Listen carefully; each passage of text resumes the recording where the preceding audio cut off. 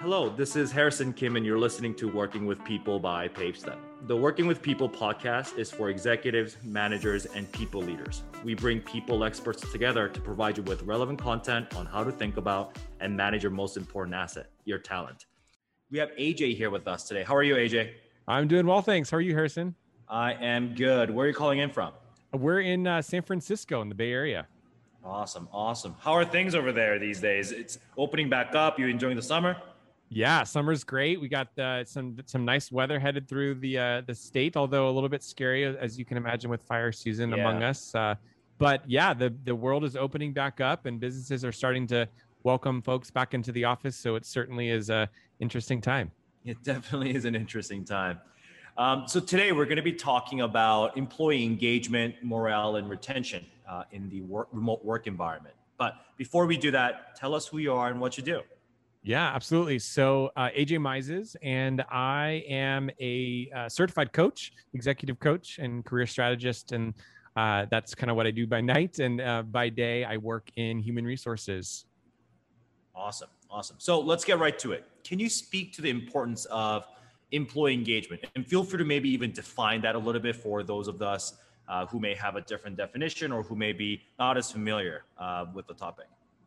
Yeah, so employee engagement is a really, really interesting topic, I'll say. And the definition, I would say, has changed over the last several years.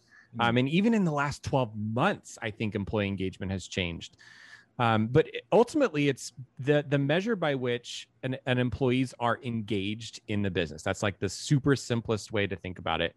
And engagement can be measured in a lot of different ways. It can be measured in retention of employees. It could be in how far and how quickly folks get promoted within your organization. It could be how quickly people are raising their hands to work on new projects. It could be the way in which leaders are formed inside of an organization. But ultimately, it's how I look at it is the way in which and specifically the how employees are engaged and contributing and adding value to your business. Got it.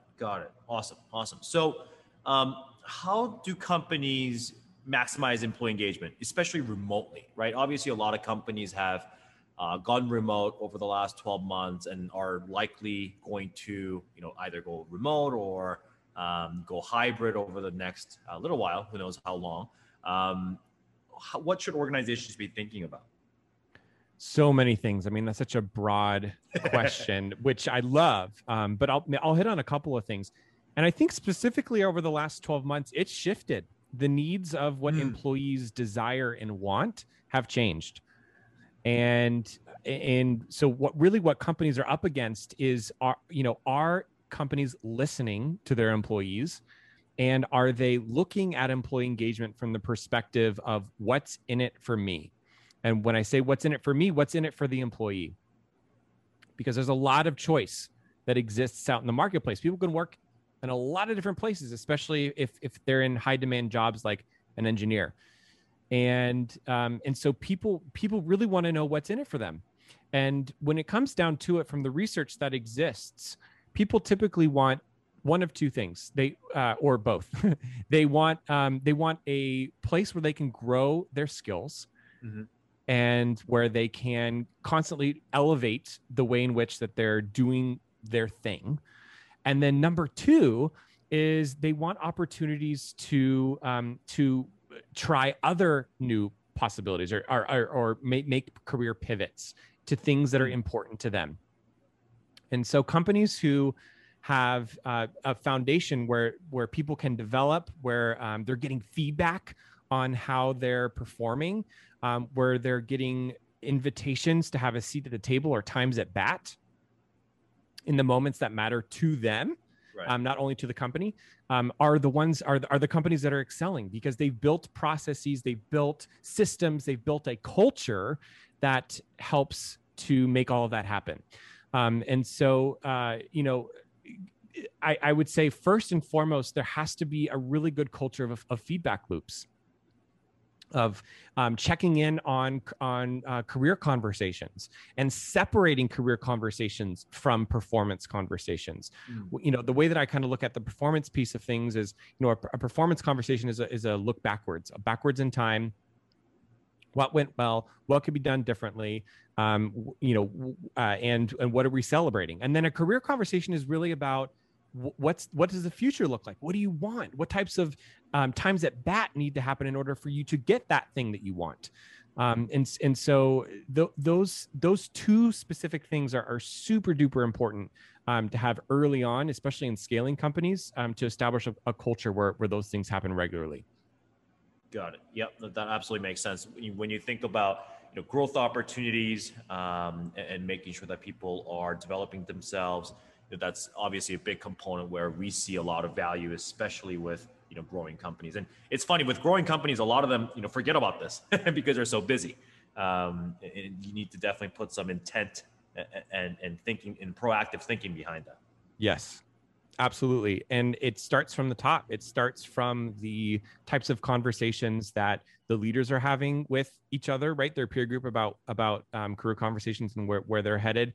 And to treat these conversations, especially around career, to treat those conversations just as important as you would around a product or a project roadmap. And putting the same weight and value, because over the long term, it's typically too late to do anything when you start hearing complaints, right, or you start hearing feedback from folks that they're not getting the development that they need. It's typically too late to save some of the ones who are disgruntled, which is why I just believe that establishing a culture where this happens regularly is very, very important. Yeah, absolutely. So over the last 16, 17 months, when you think about some of the key challenges that people have come across in boosting morale and engaging their employees in the remote environment, anything that really sticks out in your mind, and any big challenges and how organizations have really overcome them? Any thoughts there? Yeah, I think, remote work is probably the thing that comes top of mind to the top of the pile. I think, and I said this, I don't know, maybe 6 months ago at another podcast, but companies who have put a weight on being in the office versus being remote are the companies who are going to lose in the next 12 to 18 months, especially as we're returning back to the office. I mean, there was a very famous, now famous term that was coined by a college professor called the Great Resignation. Right. And I see it. I see it both, when I was consulting, in my work now as an HR leader, and the companies that do not have a proper remote working strategy where they're giving people the power to choose where they work, when they work, and how they work, of course, with guardrails and support and tools and systems and things to help make it all happen. But those are the companies that are going to fail. They're going to lose talent to companies who have already gotten this right and have put ecosystems around making sure that people are successful in a remote environment. And this sometimes comes at a cost of a monetary cost because of different tools and things you have to invest in, travel costs, sure. But there is something to be said around this shift that we've gone through in the last 16 months, realizing that work can be done pretty much anywhere. There's of course are some roles that have to be done within an office space, like people who work in labs or et cetera. But for the ones that can work remotely, there really is no good reason why companies shouldn't make that a reality for folks.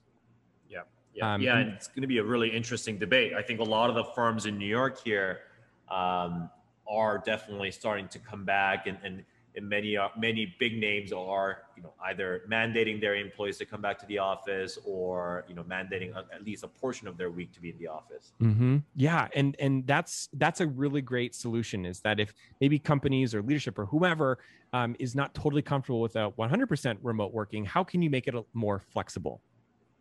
Again, what's in it for me, right? The employees have seen for the last 16 months that their work can be done from home for the most part. And so it's incumbent of companies and of senior leaders to really think about, okay, well, how can we make this work for folks, given that we kind of now have data in the system to show us that people can do their jobs remotely when it makes sense. And so companies who are adopting hybrid remote scenarios where people can work half time in the office, half time at home, that's better than a zero-sum game or a binary decision of yes or no. Yeah.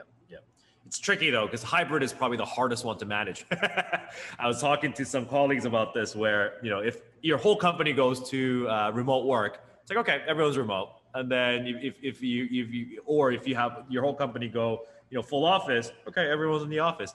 Whereas if you're trying to manage the hybrid kind of coordination, I think that's probably the hardest one to achieve, even though I think that's probably what most people want. Yeah, well, it's hard because it's new. It's Yeah. hard because we haven't really ventured into that territory. And so what I tell people is, if you're feeling an uncomfortability with managing, or it's harder because of the hybrid. You have some people in the office, some people not at home. Do beta tests, try it out, see how it works, and what types of toll gates and things that you might need to put into place, or tools or systems or pieces of technology that make it easier. Because when you think about it, right, the uncomfortability comes from a place of just not wanting to be uncomfortable. And it's the amygdala and the cortex in our brains that are constantly having this conversation about making sure that we're safe. That's really what it comes down to: do you feel safe in this new environment, in this new way of working? And so what I say is that you gotta constantly be training this part of your brain, your amygdala and the cortex of your brain, to recognize that this is not a threat, and I need more data to determine whether or not this is an actual threat or a perceived threat. Yeah, absolutely makes sense. You mentioned this in one of the I think just now actually, but the Great Resignation, right? There's lots of research out there right now, lots of polls, research, and kind of articles coming out and statistics coming out showing that companies should expect a lot of employee turnover this year, right? Why is that happening for those of us who maybe not be familiar? And what are some strategies that you would recommend to really retain to top talent? Yeah. So the statistic right now is that 80% of the job market is job searching right now. So it's going to affect us all at some point or another. And I think, I hear it. I myself went through a couple of different transitions in the last year or so, because the pandemic really brought about this new lens by which to look at the world and to look at your life and decide if you like what you're doing or not. And really a pause to determine whether or not this trajectory that you find yourself on is really what you want to be doing. A company that you really are or are not attracted to anymore, a leader that you like working for or maybe don't like working for anymore. And so I just think that the way in which we worked has changed so much in the last 16 months that when companies start to turn a blind eye to how the world has shifted over the last 12 to 16 months and don't change or iterate on their policies, on their people processes, on the way in which that they manage and lead and inspire teams, that leads to people feeling like they need to make a change. Yeah.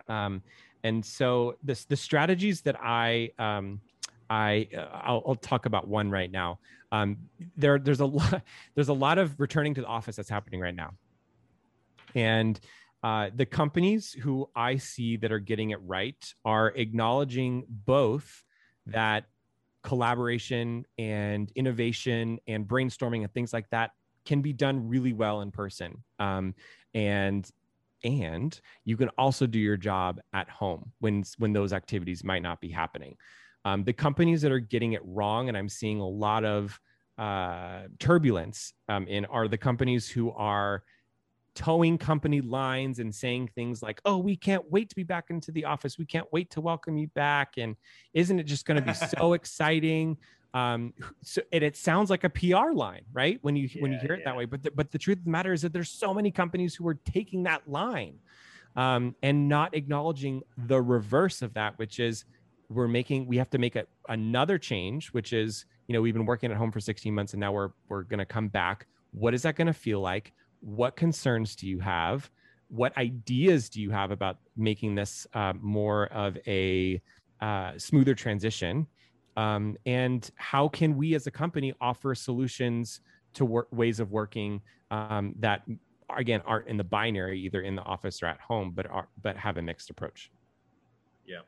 No, it absolutely makes sense. And I guess let me flip this question, just given your expertise, especially around the career coaching and executive coaching. When you think about the candidate side, right?